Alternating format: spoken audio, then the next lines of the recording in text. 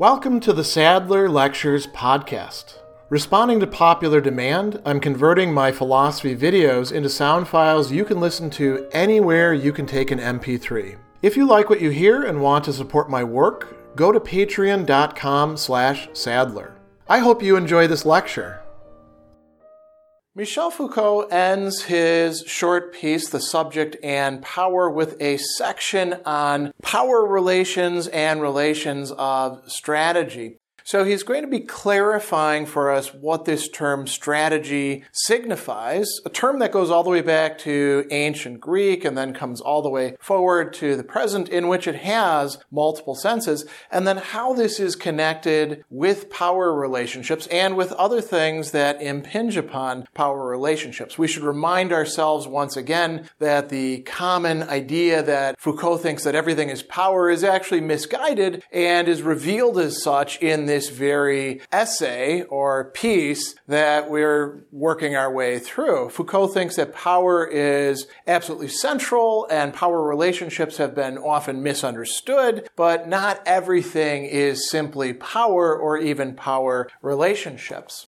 So he begins by telling us that the word strategy is currently employed in three ways. And this is pretty typical of the 20th century, and I would say the 21st century as well. People often do get these senses of strategy mixed up, and it's reflected in, how we organize corporate behavior or decision making. So the very first sense of this is one that I think is familiar to us when we talk about having a business strategy or something along those lines, a strategy to implement a set of policies or procedures. He says, it designates the means employed to attain a certain end. So the means that we select. And this means that strategy is something distinctively rational and human, although we can also perhaps talk about animals engaging in strategy, or even plants, engaging in a kind of selection of the best means, perhaps not in a rational but more instinctually driven way. But with human beings, we actually, he says, it's a question of rationality functioning to arrive at an objective. So we have a goal, an objective, an ends, a telos.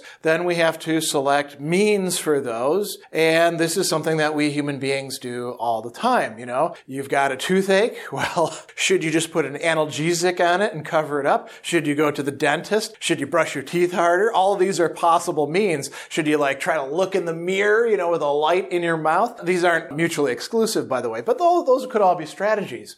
Then we have a second use of the term. And here's where it gets very interesting and where human beings may not be the only animals that do this, but we certainly go far beyond the other animals. He says, it designates the way in which a partner in a certain game acts with regard to what he thinks should be the action of the others and what he considers the others think to be his own. So there's two important sides to this. Strategic action, strategic decision-making, strategic reflection means thinking about that other person over there and what their response or counter-response or their action before my action is going to be. Think about, for example, fencing, where you have these swords, and you're in the masks and stuff like that. I used to fence saber, and in saber there's what's called right-of-way rules, somewhat similar to foil. And so if somebody initiates an attack, you generally need to parry that attack before making your own riposte, your own counter-attack, right?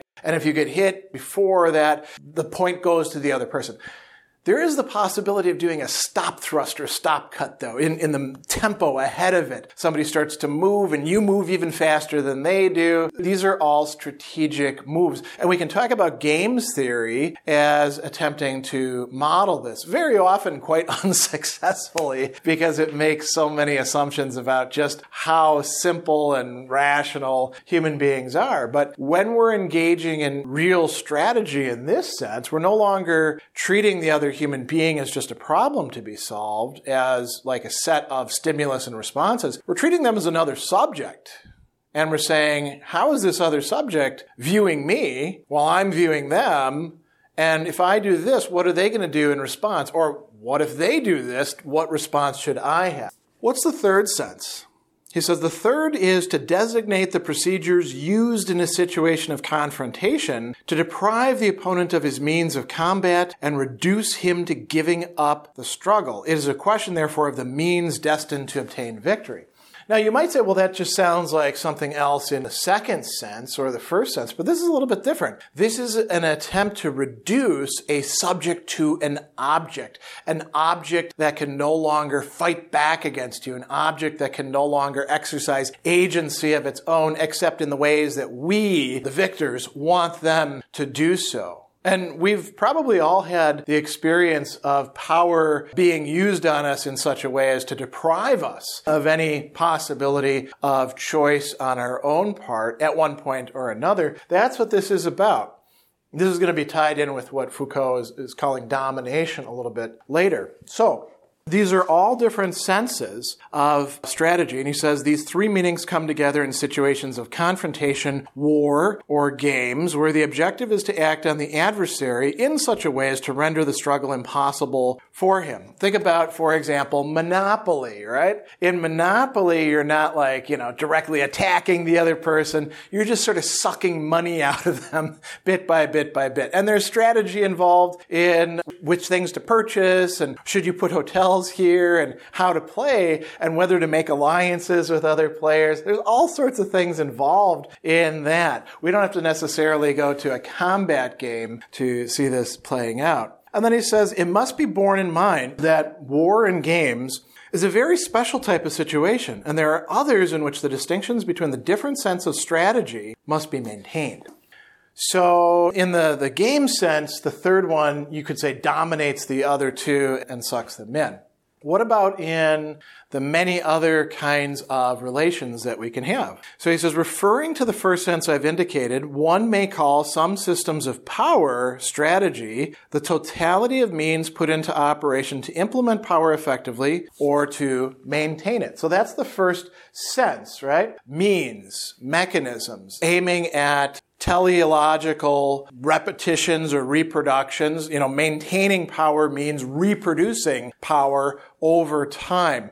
So you could think about educational institutions. You could think about the military not simply as attacking another military, but the military as an institution in itself. You could think of prisons. You could think of the workhouse or nowadays the factory or the office. We could go on and on and on with the examples that Foucault has. Every one of them has strategy involved in that way. You're the CEO or the CIO or one other C-suite executive or a manager. You have to figure out how to use the means at your disposal to attain the ends that you want. And a lot of those are going to be human means. We move on to the second sense. He says, we can also speak of a strategy proper to power relations insofar as they constitute, and this is like the typical phrase that Foucault uses in this essay, modes of action on possible action, the action of others. Thus, one can interpret the mechanisms brought into play in power relations in terms of strategies. So we are also engaging each other in power relations, whatever they may happen to be, teacher to student, administrator to teacher,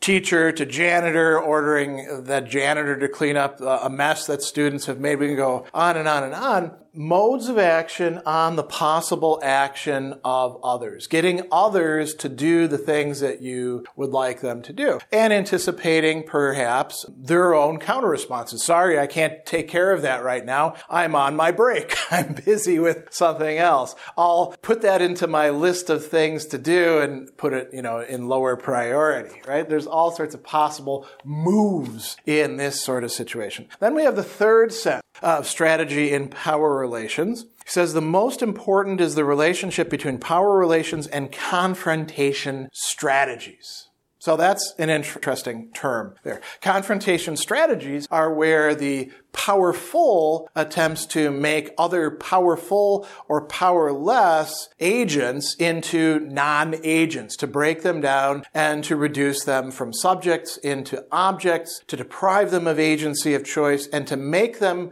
amenable to fitting into power relations in the first sense, being a mere means or mechanism, right? And there's various ways to do this. Belittling people is one way, right? Tearing down their self-esteem. threatening to use police authority upon them. Engaging in surveillance could be another prime example. So he goes on and he says that there's a couple other things that are really important here.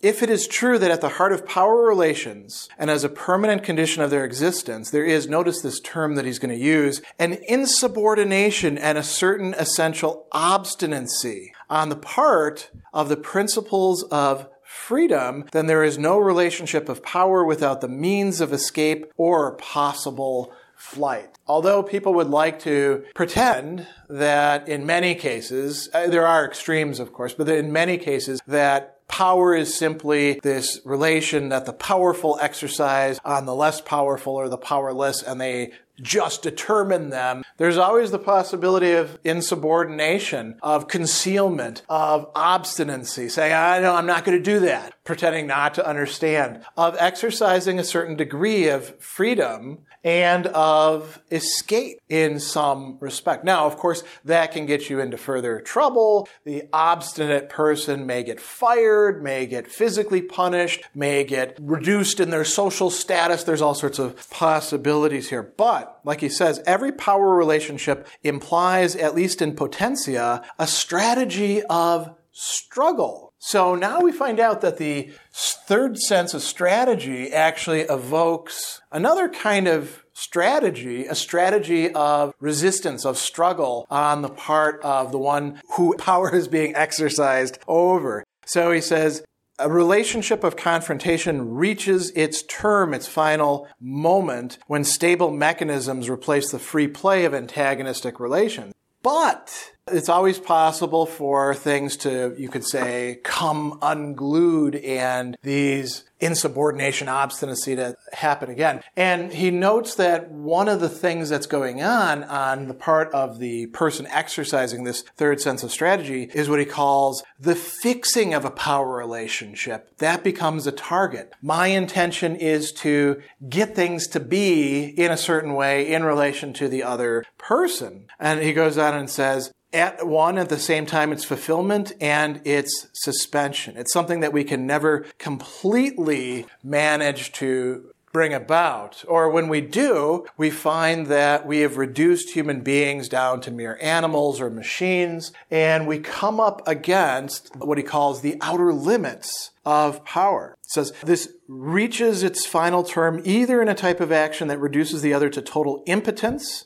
in which case victory over the adversary replaces the exercise of power. Power is only really exercised over somebody who can say no to some degree, or by a confrontation with those whom one governs in their transformation into adversaries. So adversaries in the sense of fighting back, saying no, suggesting something else, doing something else, siphoning off resources, not mopping the floor that well, right? And Foucault concludes this by talking a little bit about domination. He tells us that between a relationship of power and a strategy of struggle, there is a reciprocal appeal, a perpetual linking, and a perpetual reversal. And we can have two different readings of the fundamental phenomena of domination that are present, he says, in a large number of human societies. Then he goes on and says, domination is a general structure of power whose ramifications and consequences can sometimes be found reaching down into the fine fabric of society. And he points out that domination doesn't mean just one single thing. It could be something that has just come about. Like he says, that it may happen. The fact of domination may be only the transcription of a mechanism of power resulting from confrontation and its consequences, like in a political structure stemming from invasion. It may also be that a relationship of struggle between two adversaries is the result of power relations with the conflicts and cleavages they engender. And then he goes on to say, what makes the domination of a group, a caste, or a class, together with the resistance and revolts